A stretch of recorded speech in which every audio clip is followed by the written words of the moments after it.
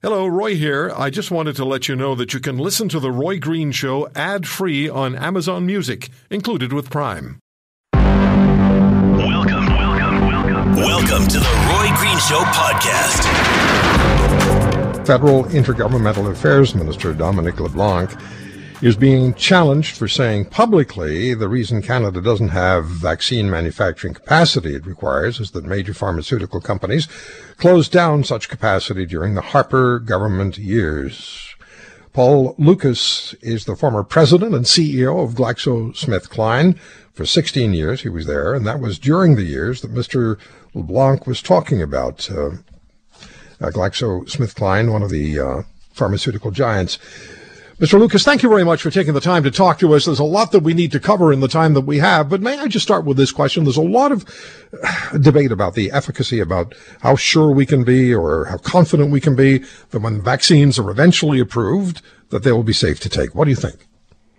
Well, it's good to be with you, Roy. In terms of the safety of these vaccines, no one can ever guarantee that they're going to be safe, but I think people can be assured that they've gone through extensive clinical trials. Those trials are reviewed by experts in the field, not just company experts, but external experts as well. So they go through a very rigorous process, and no shortcuts have been taken. In fact, the industry is very sensitive to the fact that they need to do everything possible to make sure that these vaccines are as safe as possible. So I think people can feel pretty confident. Okay, I'll ask you in a little while about the process that Health Canada employs, but let me get to the headline point here that's been talked about across the country. What is it that the Federal Intergovernmental Affairs Minister Dominic LeBlanc said specifically in recent days that has you, as the former 16-year president and CEO of GSK, replying to the minister that his statements are blatantly false? Well, let me assure you that I no longer work for the industry, so I'm an independent citizen. But I was watching the news last week, and I saw him on a newscast where he basically stated that Canada no longer has any vaccine manufacturing capability because they were closed during the Harper years, and that kind of got my back up and realized that that's really spreading some pretty false information. Glaxo actually has a flu vaccine manufacturing facility in Quebec City. It's been there for a number of years. It manufactured the H1N1 pandemic vaccine, and it's still manufacturing flu vaccine on an annual basis in Canada.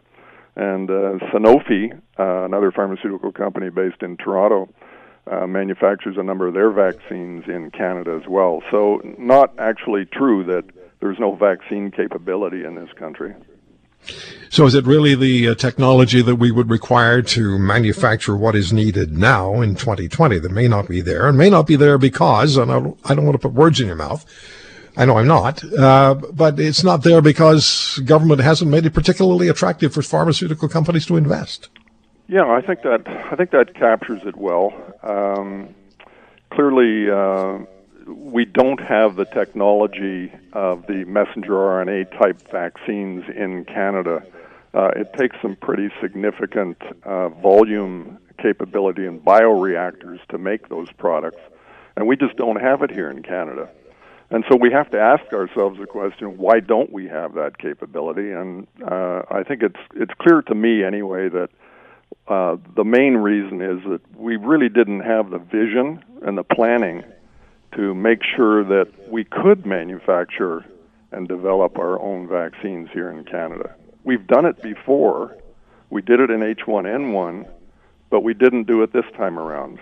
The government didn't look strategically at what technologies were developing in the vaccine field, knowing that we were going to be faced with another pandemic.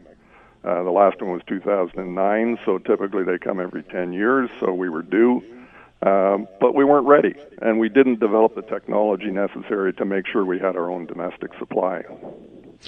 In 2009, your company at the time, you were the CEO, president and CEO at the time, you developed, and I'm looking at your submission here, your story, COVID vaccines for Canada, a sad story.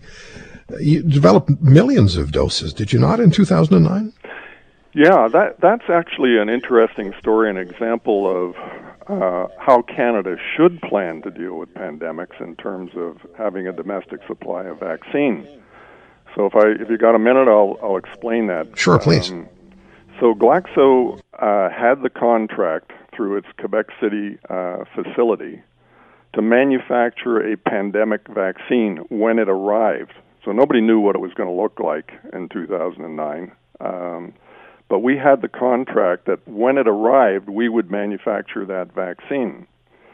And you can't just have a plant sitting around waiting to manufacture a vaccine that you can't describe. So the government of the day was quite strategic in that they actually paid us a pandemic readiness fee to make sure that we kept that plant in good shape and ready to respond when a pandemic hit. They also guaranteed that facility a certain amount of the annual flu vaccine manufacturing, so again, it would be a viable facility on an ongoing basis. So that worked beautifully. When the pandemic hit, we were able to produce what was H1N1, the swine flu vaccine, and we were able to do that in a few short months. In fact, that hit Canada in the spring of 2009, and by this time of the year of 2009, we had vaccinated 40% of the Canadian population with that vaccine, which was the highest rate of vaccination in H1N1 in the world at the time. So that was a terrific example of how to prepare for these things.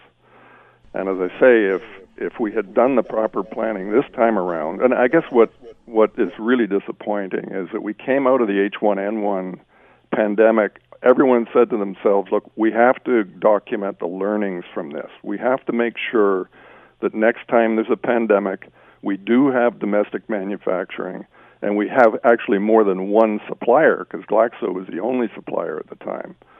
So that was a significant learning, but here we are 10 years later, and we didn't do that planning. We didn't. And Mr. Lucas, you say that Canada's lagging behind the rest of the world in developing and rolling out this COVID vaccine, and that we're down the list of countries to receive supplies of the vaccine. So would you speak to that? And do you have an idea? Is there something that you can share with us that tells you when a majority of, whatever that means, when a majority of Canadians will have access to the vaccine? Mm-hmm. Well, I think this is a really important question. Why don't we have more vaccines coming earlier, basically? And it's important because Canadians are dying right now, and we lose approximately 100 people a day in this country. And so for every week, every month, more people die. And the sooner we have a vaccine, the sooner we can start to see that start to decline. So we're losing 2,500, 3,000 people a month. The Prime Minister has said that, it doesn't really matter when we start, it really matters when we finish. Well, to me, that's not a good approach. We need to get started as early as possible. We should have been in a position where we could start earlier with a lot more doses. We're going to have 6 million doses by the end of March. That's we can vaccinate 3 million people by that point. The U.S. is going to have vaccinated, if things go according to plan, millions of people by the end of December of this year. So that's a big difference, and we're seeing other countries around the world who actually aren't Western-type countries actually in a position where they're going to have significant amounts of vaccine before us. So it really is a problem for us, and it's something we should have and could have avoided. And unfortunately, I say, the chickens have come home to roost. We're paying for the mistakes of the past. Well, let me ask you about that. You write that Liberal governments of Pierre Trudeau, Jean Chrétien, and Justin Trudeau, quote, have created an environment which has discouraged innovative pharmaceutical investment in research, development, and manufacturing in Canada. They have consistently put the Canadian CEOs of global companies in a weak position to attract investment to Canada from their global corporations. Can you explain that, please? Sure. I, along with a number of my colleagues in the industry over the years, and I worked at this for 25 or 30 years in different roles in the industry, trying to attract more investment to Canada. R&D, clinical trials, manufacturing, and so on. But unfortunately, the environment here is not a very friendly one. And it all started with Pierre Trudeau's government in '68 when he eliminated patent protection for pharmaceuticals. And we had a fairly robust industry back then, a number of research centers from different companies, but they all closed pretty well immediately. And so we found ourselves having to battle over the years trying to improve the environment. And the Mulroney government and the Harper government improved this patent situation in Canada. But we never really got to the point where we were globally competitive. So it was always difficult to attract that investment.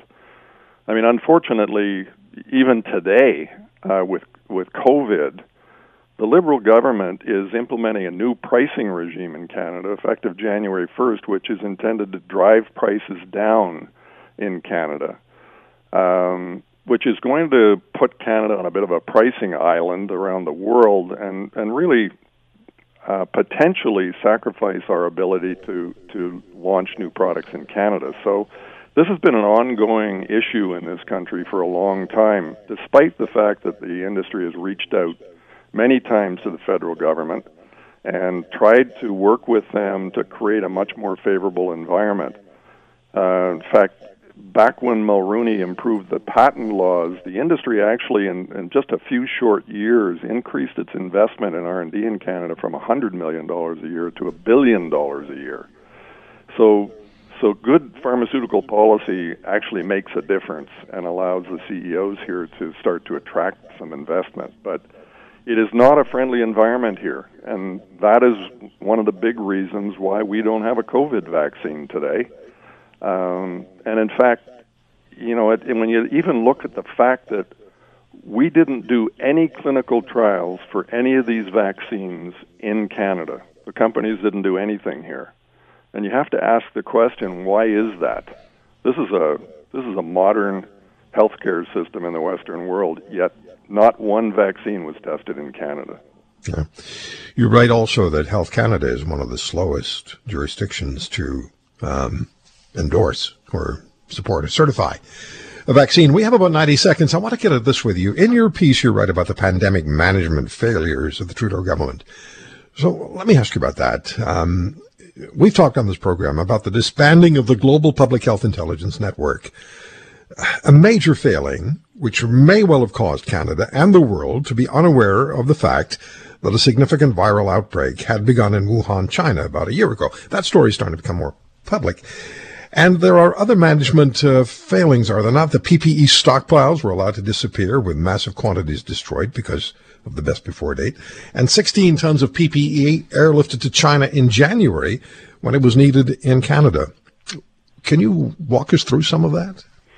Yeah, I have difficulty understanding why on those very basic elements, this government actually didn't follow through on some of the strengths of the country. So the early warning system, it was instrumental in warning us about swine flu back in 2009. I remember getting a phone call from the head of public health in Canada saying, swine flu has crossed the border from Mexico. We need to be ready.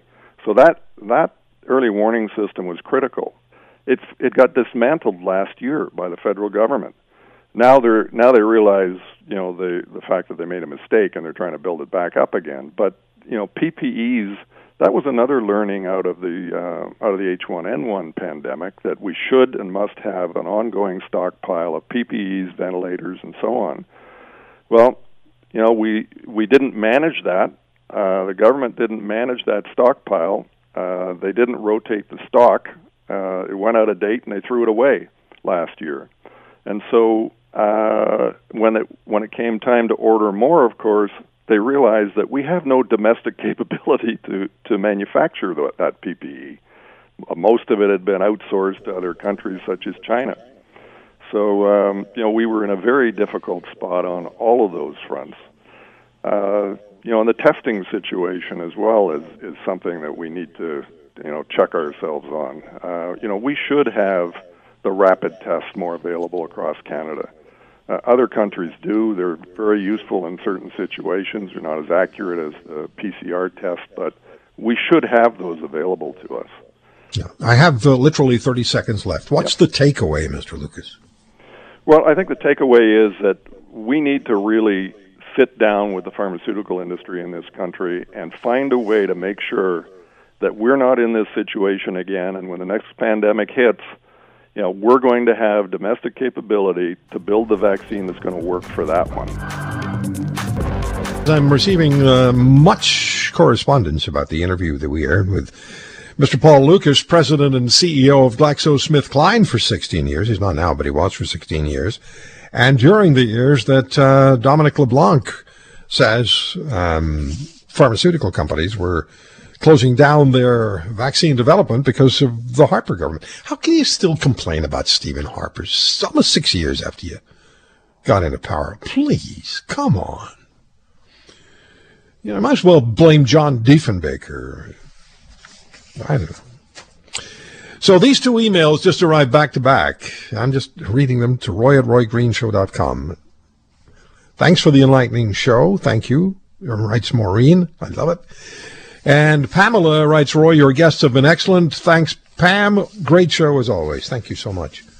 You don't have to send me emails and tell me I'm a jerk every day. It's just, say something nice. That's all right too. I do get some very, very interesting emails, and the word combinations are fascinating. Roy@roygreenshow.com is the email address. I respond to as many as I can. The fiscal update that we had earlier this week, what does it really mean? How large is the financial hole in which Canada finds itself? How much larger will it likely become? We spoke at the top of the hour with Goldie Hyder, the President and CEO of the Business Council of Canada. And as Mr. Hyder said, the government has to get at the issues that matter, and that is plans, and we just can't have this kind of debt forever. How will the international financial community assess Canada's fiscal position? Dr. Eric Kam joins us, professor of economics at Ryerson University. We're always glad to have Professor Kam join us. He's a recent addition to this program's contributor list, and we're not going to let you go, Professor. We enjoy the contributions. And I love it myself. But I have to tell you, why would you stop at Stephen Harper? I really go back to Plato and Aristotle. They bungled it up from the start. Yeah, or as somebody said, Plato and Socrates. That's something I'll never forget from high school. One of my buddies got up and he had no idea what he was talking about. Dad hadn't done his work, and he said, well, as far as Plato and Socrates are concerned, I said, why do things like that get stuck in your brain? Well, the same reason that I tell my 6-year-old son, I was reading one day, and he said, what are you reading about? And I said, Plato. And he said, I don't know what you're reading about. It's just this squishy stuff that comes out of an egg, and you play with it, and you roll it on the newspaper, and it makes an imprint. So he didn't know what I was talking about either. Yeah, but that was his world. That's his world. That's what Plato is to him. Okay, so let's look at this this fiscal update from your perspective. We've had a few days to try to digest what came our way. How are you assessing what it's all about? It's funny you use the word digest. Because that's exactly what I've been trying to do to it, and not have to run and get the Pepto-Bismol. It's funny. Ever since I appeared on your show, I've received quite a few emails, which is wonderful. People are engaged and they want to chat, but they've kind of said to me that I'm a little bit glass half empty, and they'd like a little bit more glass half full conversation. And I think they're annoyed when I tell them, then you better go to somewhere that's glass half full in terms of their economic forecast. Because we talked last week about what to expect, and I mean, nothing blew me away as per se. I expected nothing, and when you set the bar low, the government tends to get over it, or at least smash into it. And in general terms, I think that's what they did. Yeah, I read it, as much of it as I could, staying with the metaphor stomach. And then I just stopped because I had a sense I knew what was coming, and what was coming was not going to be particularly good and not doable, and really is agenda-driven. Did I miss something? Should I have continued to read? No. As a matter of fact, that's where you should have smartly stopped reading, because that's where the story gets sad. So I took I took it upon myself to go to StatsCan and see what they did a report, which just came out December 2nd, so that was timely. And I looked at the numbers for the third quarter, and it's interesting because, believe it or not, if you go down the board between real gross domestic product and things like household spending and exports and even disposable income, you can kind of do the Wizard of Oz thing and say, well, they're all up compared to the third quarter and even the second quarter. So you say that's wonderful. The numbers are up, but again, that's really looking at the picture in absolute terms. In relative terms, each of those numbers, consumption, investment, exports, real GDP, they're all still very, very much down from where they were a year ago, ridiculously down from where they were 2 years ago. And I think that the government, in a sense, tried to use the increases in each of these macro variables to say, look over here, don't look over here. It's an old, it's the old prestidigitation magic trick. So, look at real gross domestic product, right? Our economy grew by almost 8% compared to the previous quarter. Nominal terms, 11%, although nominal terms means nothing. And spending was up almost double digits, and disposable income was up 3%. So they go, okay, look over here at your macro stats and your macro variables. We're doing better. We're doing much better than we were. But I think, and not to ramble on as I tend to with you got to remember where are you better from? I mean, you're you're comparing to the second quarter of this year, which was historically bad. So to say you're doing better than historically bad, well, I guess if you want to take pride in that, you can. And then number two, which you may want to talk about next, I think that they used this magic act to say, look over here, not over here, because I think if you actually look and take the budget piece by piece with a fine-tooth comb, I think there was some sleight of hand, and I don't know if you want to delve into that. Oh, absolutely, yes. Let's do that. Let's shine the light. Well, okay, so shine the light. So you look at the macro variables, and the government, as they tend to do when these things go up at all, they pat themselves on the back and they say, all right, so, we're doing much, much better. And again, they did. I have to say, if you forced me into a corner, we did do better in the third quarter than the second quarter. Well, okay, congratulations. So how do we reward Canada and the Canadian public for doing that? What do we do? Well, the first thing that we do is we significantly again increase the Canada Emergency Wage Subsidy. So now the maximum wage subsidy for active employees goes from 75% from 65%. The base subsidy remained at 40%, but top-up goes up from 25% to 35%. And if you're really in, as you would say in Yiddish, gehaktsaurus, which means in big trouble, if your revenue declines by 70% or more, then you might even be eligible for a 75% wage subsidy. So you're spending much more than you're taking in. You're spending way more than would be justified by those increases in the macro numbers. What do you also do? Well, you say to people, we're going to give you a little bit more if you have children. And no one dislikes this idea, $300 per child under the age of 6 if your family net income is less than or equal to $120,000. $150 per child if your net income is more than $120,000. And everybody says, well, again, that's nice. That's a nice thing for the government to do. Well, sure. And then they come in and they tax Amazon, Netflix, Crave, and Disney Plus by putting on something called a corporations providing digital services tax. So now you're stuck at home. You have nowhere to go and nothing to do but watch TV, so we're going to tax that. So that's very much appreciated. And then finally, they tax what they called unproductive use of Canadian housing by foreign non-resident owners. So you know what that means.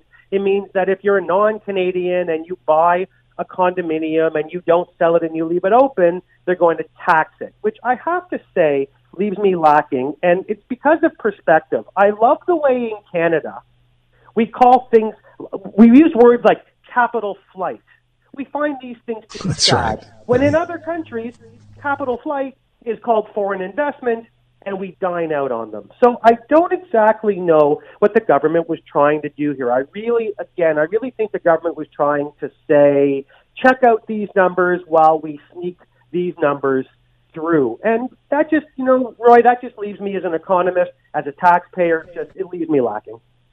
What I think they're doing is they're saying, read this, don't read that, read this, and we want you to remember it until sometime mid-March, at which time you'll be voting in the next federal election.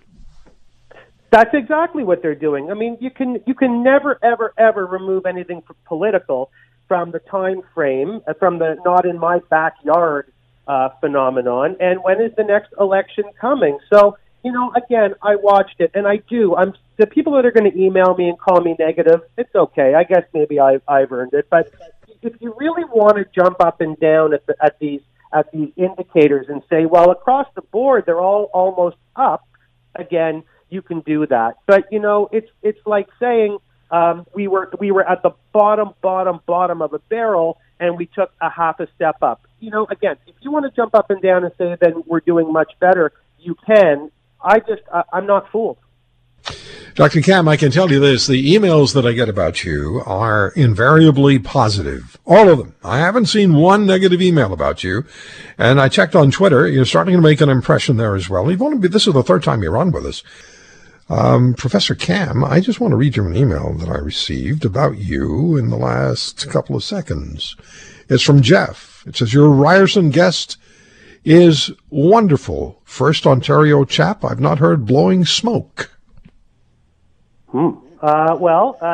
Thank him very much, and I'm honored and actually kind of humbled. I mean, I don't know what to say. I approach, to be honest with you, I love coming on your show, and I try to do what I do for the good listenership of your station, what I try to do in front of a lecture hall, which is explain that there are no miracles, there are no crystal balls, but there are certain causalities that if you do this, that will happen. And I just try to explain those things. And as you say, one of my professors, Abby Cohen, the best teacher I ever had, once said to me, if you can't explain it to someone in high school, then you can't explain it. So I'm just, like I say, there's nothing I'm trying to do here that's ridiculously difficult. I'm just trying to look at a bunch of convoluted numbers and pick out what is relevant, and more important to the person who wrote in is I never try to teach people what to think. I really try to show people how to think. And at the end of the day, for your listeners and even for you, Roy, you may agree with me, you may disagree with me. That's absolutely fine. I just want people to come at the economy with kind of a good toolkit of how to approach the issues. Well, that's great because most of us see economics as a mystery. We understand fundamentally our own economics. It's not that hard to understand what we've done to ourselves. But the big picture is a little more mysterious, and you're able to do that. I have always approached talk radio this way. I have the greatest respect for each listener, whether they agree with me or not, whether they like me or not. The fact that they tune in, a person tunes in, gives you of his or her time, once, twice on a regular basis, whatever it is, I'm grateful. And my responsibility is to the listener and just to be honest with the listener. And that's just what we do. But let me ask you this. When you say the same thing to us here on the program, 5 provinces, 11 markets, some of the biggest cities in the country. How, when you speak to a younger demographic, when you speak to a lecture hall, when you still could, or virtually now, how does the generation in their 20s, I'm assuming, late teens, early 20s, how are they assessing what's going on? How do they receive your message? Well, what they do, of course, is they look to you. I mean, I always tell my students, I'm teaching an online class right now, as y'all are, of 1,400 students. So that's a pretty good sample size. And what they look for from their professors, often in courses like economics, are perspective. And so they really want kind of a relative story, meaning tell me where we are today, but more importantly, tell me where we were yesterday. Tell me if today we're doing better or worse, and a reason why. And then what do you think will happen tomorrow? But I always caution them that what I think will happen tomorrow is as good as what they think will happen tomorrow. So I find what's going on with the younger generation is, and I'm impressed with them, by the way. I love my students. I love how inquisitive they are and how engaged they are. What they want really is a sense of perspective. Not so much how do I make sense of all this, but how do I make sense of all this in a historical perspective and even a sociological perspective. They know that the economy is doing very, very poorly because they listen to you, they listen to other outlets, and they know that the economy is on a downslide. They want to know that they shouldn't panic.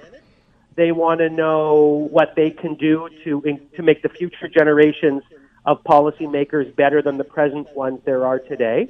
And they want to know, again, as if time doesn't stop, where were we 10 years ago, 20 years ago? They know things. Like when we show them numbers, they see, like in 1991, when interest rates went to 20% and people walked away from their homes.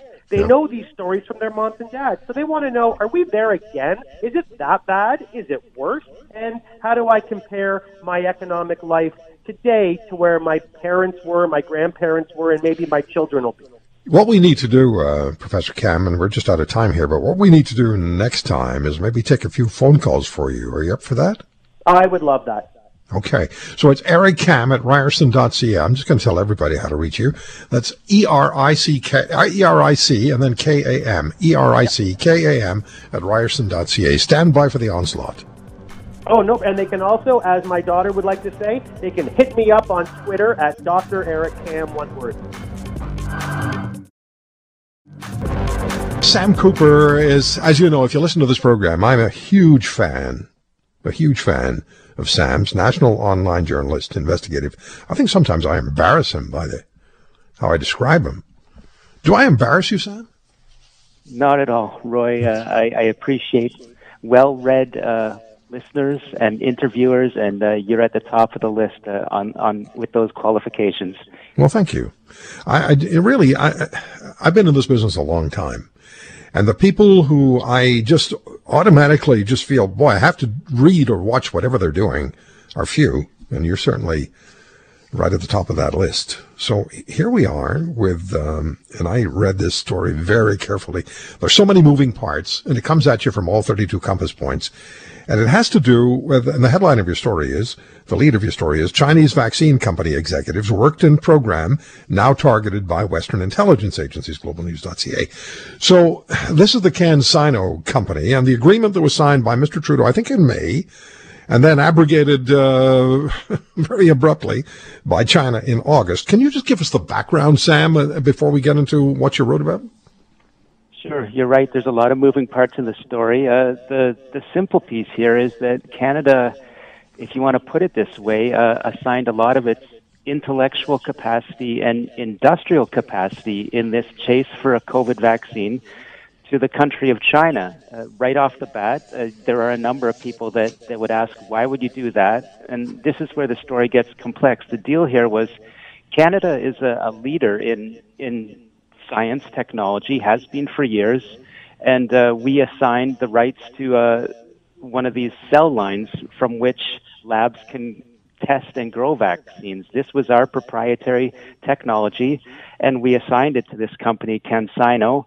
Their end of the deal was they would come up with the vaccine, ship it back to Canada, where our National Research Council now has capacity in Montreal to produce a vaccine, and before that, it was going to go out to Dalhousie University, where our top scientists were going to test it and make sure it was up to snuff with the Pfizers and the Modernas, and then hopefully, if everything went well, Canadians would be front of the line for a vaccine produced in Canada, which is the end goal that all developed nations that can do this right now are chasing that goal, because as we know, it really is a life or death question for some. So the deal fell apart, and there was no explanation from Canadian officials really why. They had to come out and say that China did not ship the vaccine as promised. So right at that point is when I had to start to dig. The deal already was a bit smelly to me based on some things I knew, and the experts, be they in science or intelligence, law enforcement, said, this has happened before. It looks like right at the top in China, they blocked the shipment of the vaccine. Either they're trying to punish Canada in some way. There are lots of reasons because we're not in good relations now. Or potentially they just didn't want Canada to take part in the development. There could be a deeper reason. Maybe they wanted China's military to hog the vaccine. And when I dug deeper, that all of those options look like they could have a little bit of the piece of the puzzle.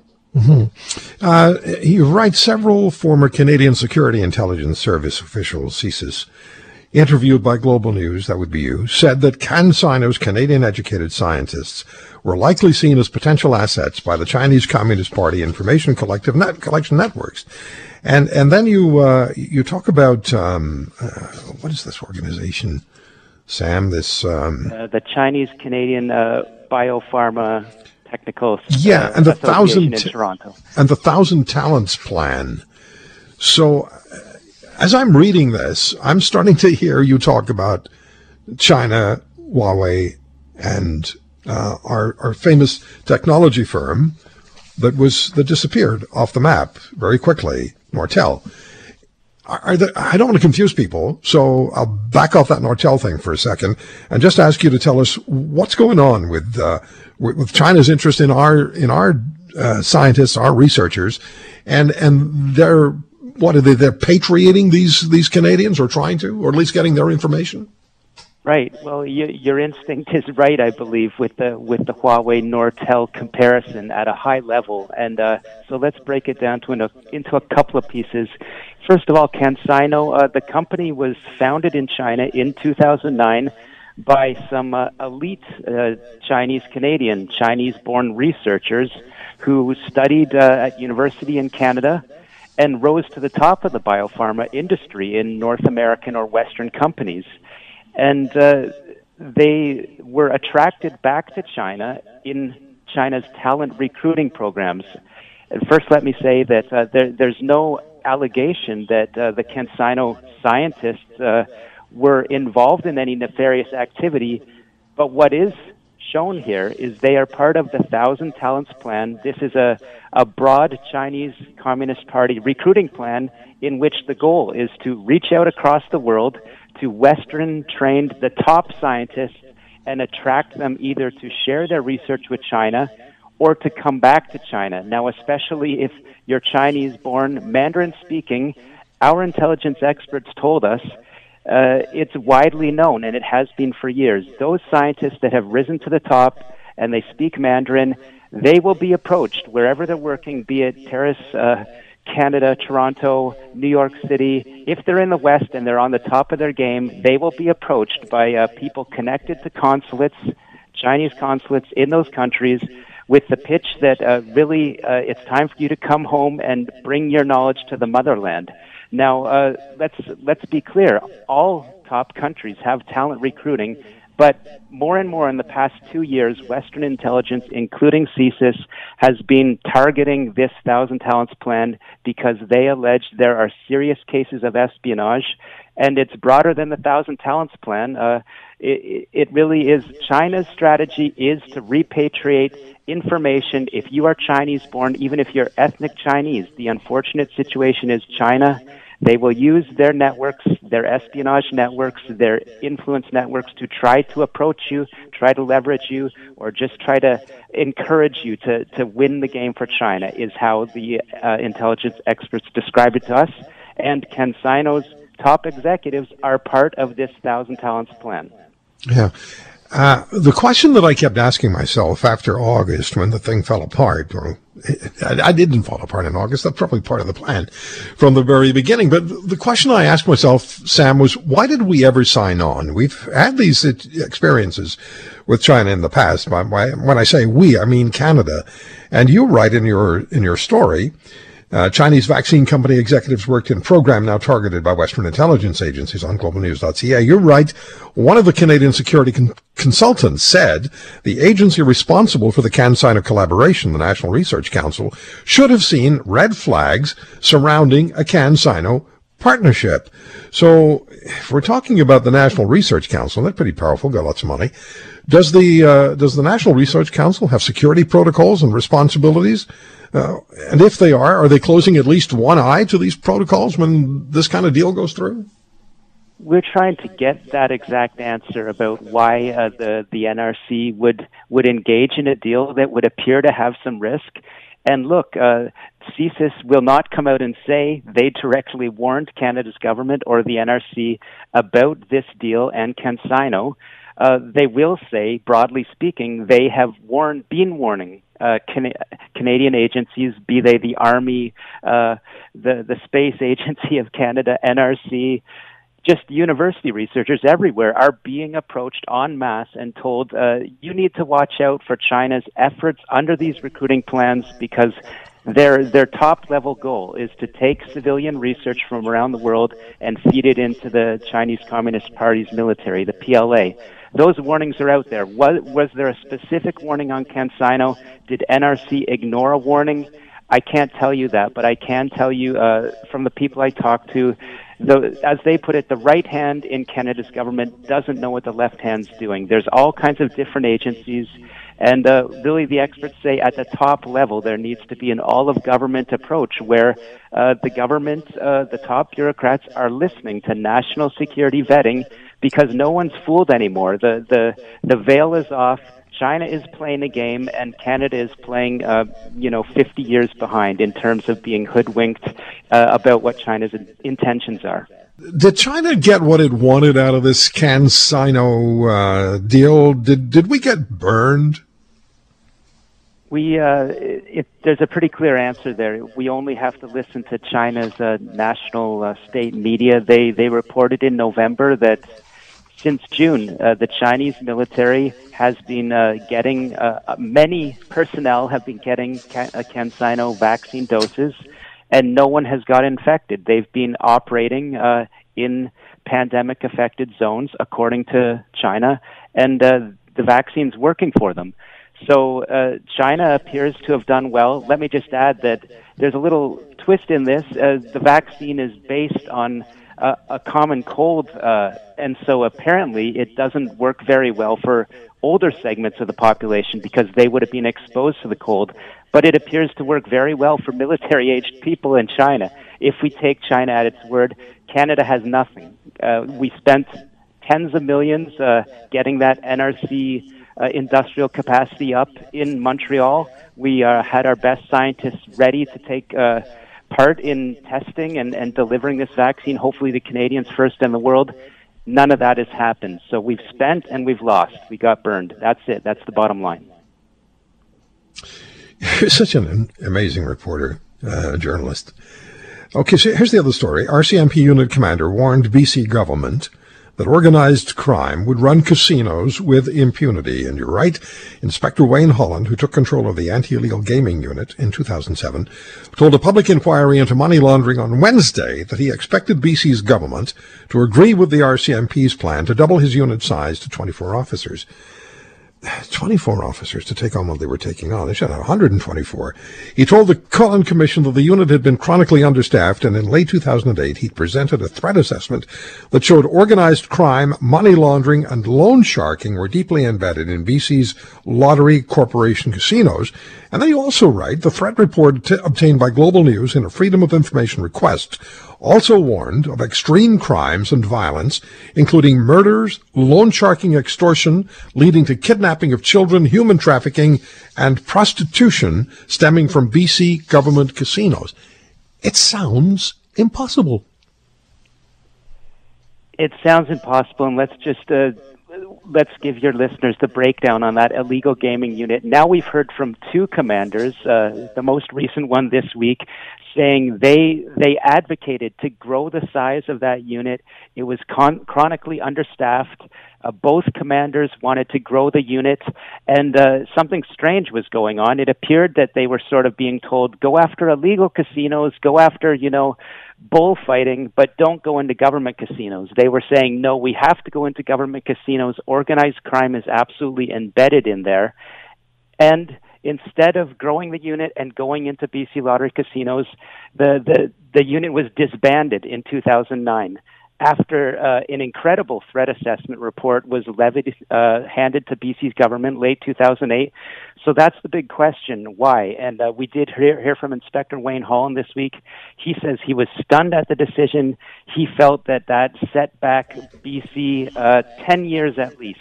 Organized crime was already strong in BC casinos, and it would only get stronger.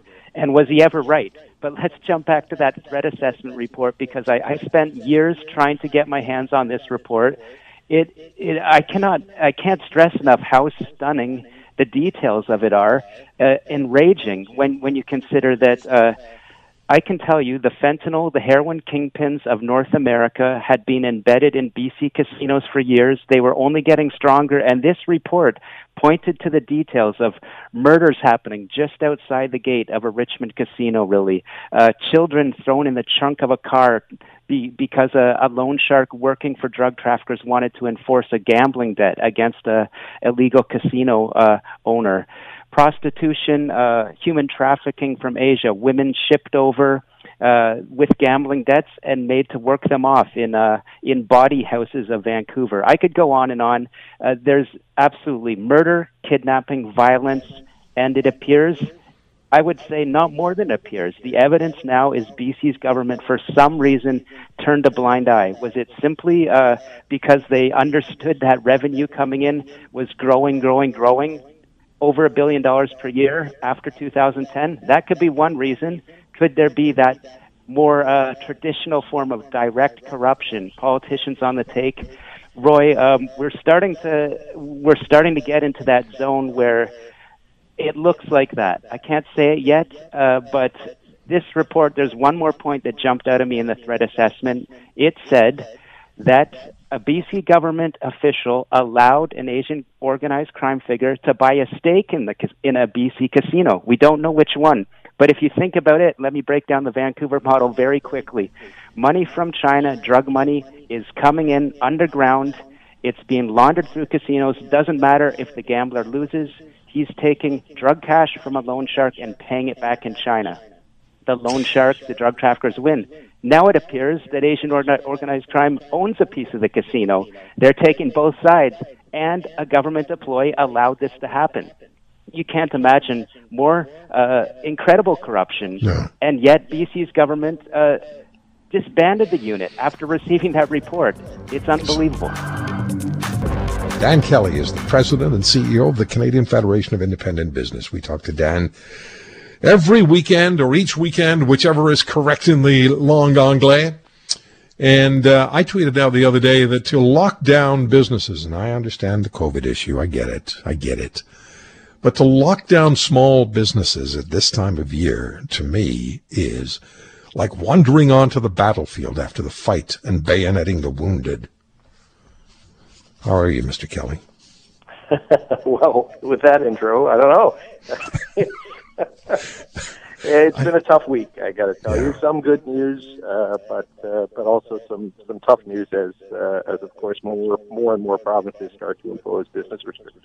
Yeah, let's talk, or you tell us, please, how significantly important the month of December is. Not only this year it's survival, but how significantly important is the month of December generally to small and medium-sized businesses, as far as making it a profitable year is concerned. Yeah, look, I mean, most businesses have completely discounted the fact of, or the possibility of earning any kind of profit. But in terms of just their survival, it is absolutely critical. Many businesses, especially in retail, in the hospitality sector, and in the service sector, tell us that often up to 40% of their sales happen in the 6 weeks leading up to Christmas.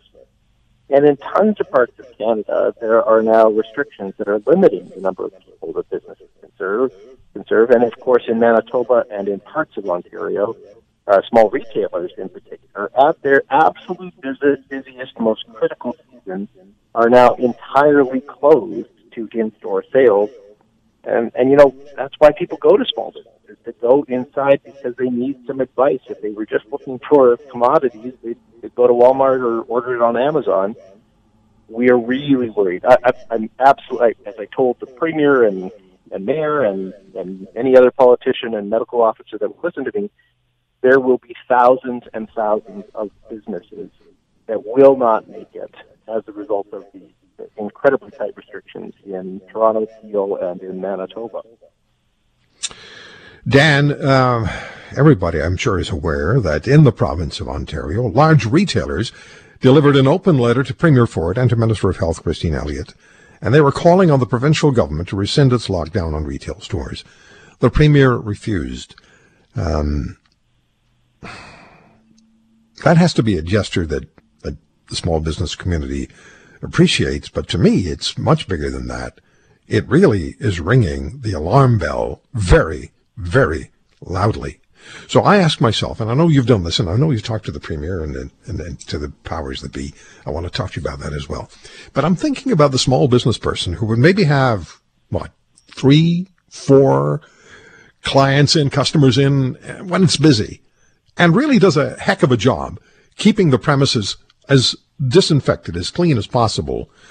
Putting all of that together, I just can't make, and I know I'm going to get criticized for this, but I don't understand why they can't leave the small business sector alone, make sure they clean everything, and I'm sure they would, the vast majority of them, and let them survive. Because I don't want to be talking to you on the 27th of December and have you say, or the 7th of January, or whatever it is, and have you say, well, here's the number that's gone under. Yeah. No, you're absolutely right. I mean, it is, we are allowing people in Toronto and Peel to go to the big box store, to stand in line at Walmart or outside of Home Depot, or be in the Costco with 200 other people breathing over their shoulder. That we're saying is okay. You can buy the book, the flower arrangements with your groceries when you're there, but you're not allowed to go into the 1,000 or 2,000 square foot business as the only customer. And that's, on that letter from the large retailers, they had proposed making all retailers, confining them all to 25% of their former capacity, not to allow them to open wide. And I get that. But, I think a strong argument could be made that if the goal is to try to reduce COVID spread, allowing customers to head to the thousands and thousands of small stores that are quiet, only serving a handful of customers a day, would be a better policy than allowing them to all head to the same handful of big box stores and stand in line. So at first I was arguing this on the fairness perspective of how fair it was or unfair it was for the small guys of having their large counterparts open while they are closed. Increasingly, though, Roy, we're arguing this on the health and safety, from a health and safety perspective, because the policy doesn't make any sense. And when that starts to happen, you have more and more business owners starting to be motivated to take action themselves, because during the spring lockdowns, people got it. This was something brand new. Didn't know what the heck was going on. And people understood that there had to be tight measures taken at that stage. And retailers today are telling us that they understand that tight measures need to be maintained even at this stage. We're asking them to replace the nonsensical policy that the government has used with something that would seem to make a lot more sense and allow small firms to earn a trickle of income along the way. Yeah. I don't know how often this question is asked. I haven't asked you yet. When is it going to be too late? How do you know? When do we know? Is there a drop-dead date? It's different for every business, but I can tell you for the retail sector, missing out on these weeks right now will absolutely lead to thousands and thousands of bankruptcies starting in the spring of next year. Businesses have been holding out to hope that things are that there'll be a brighter day, and that brighter day just keeps getting further and further away. The challenge for many of our members, though, of course, is that they are losing money every day. They're running out of days to do that. If they miss out on this, think about these guys. In the lead up to Christmas, they stocked up with every specialty item they possibly could, hoping for the Christmas season. They'll be sitting on all of that expensive inventory, and they'll be lucky to sell it at fire sale prices if they are able to reopen in the spring, because customers are not going to want the diamond necklace or the stack of books or the kids' toys in January and February and March. Yeah. And one thing we need to keep in mind, and I have to wrap this up, Dan, and I appreciate you coming on to start the show because this is so critically important. And here's another reason why it's critically important, that the small business sector employs, in good times and normal times, about 8 million plus Canadians. That's a big number. I'm right about that, right? You're absolutely right. And what worries me is we're moving back into rounds of layoffs. There were some job numbers just out that the employment actually went up, which was good news. But I can tell you what's happening right now as a result of these lockdowns. The restaurant owner, the gym owner that is now closed again, the retail shop that had hired some extra people, they are now laying those people off again because they just don't need them. And we're not going to know that in terms of the aggregate until early next year. But gosh, it's painful not just for the business owners, but for the employees and for all of us as Canadians as we see our neighborhoods bleed of these small independent businesses that really do add such character and value to our communities.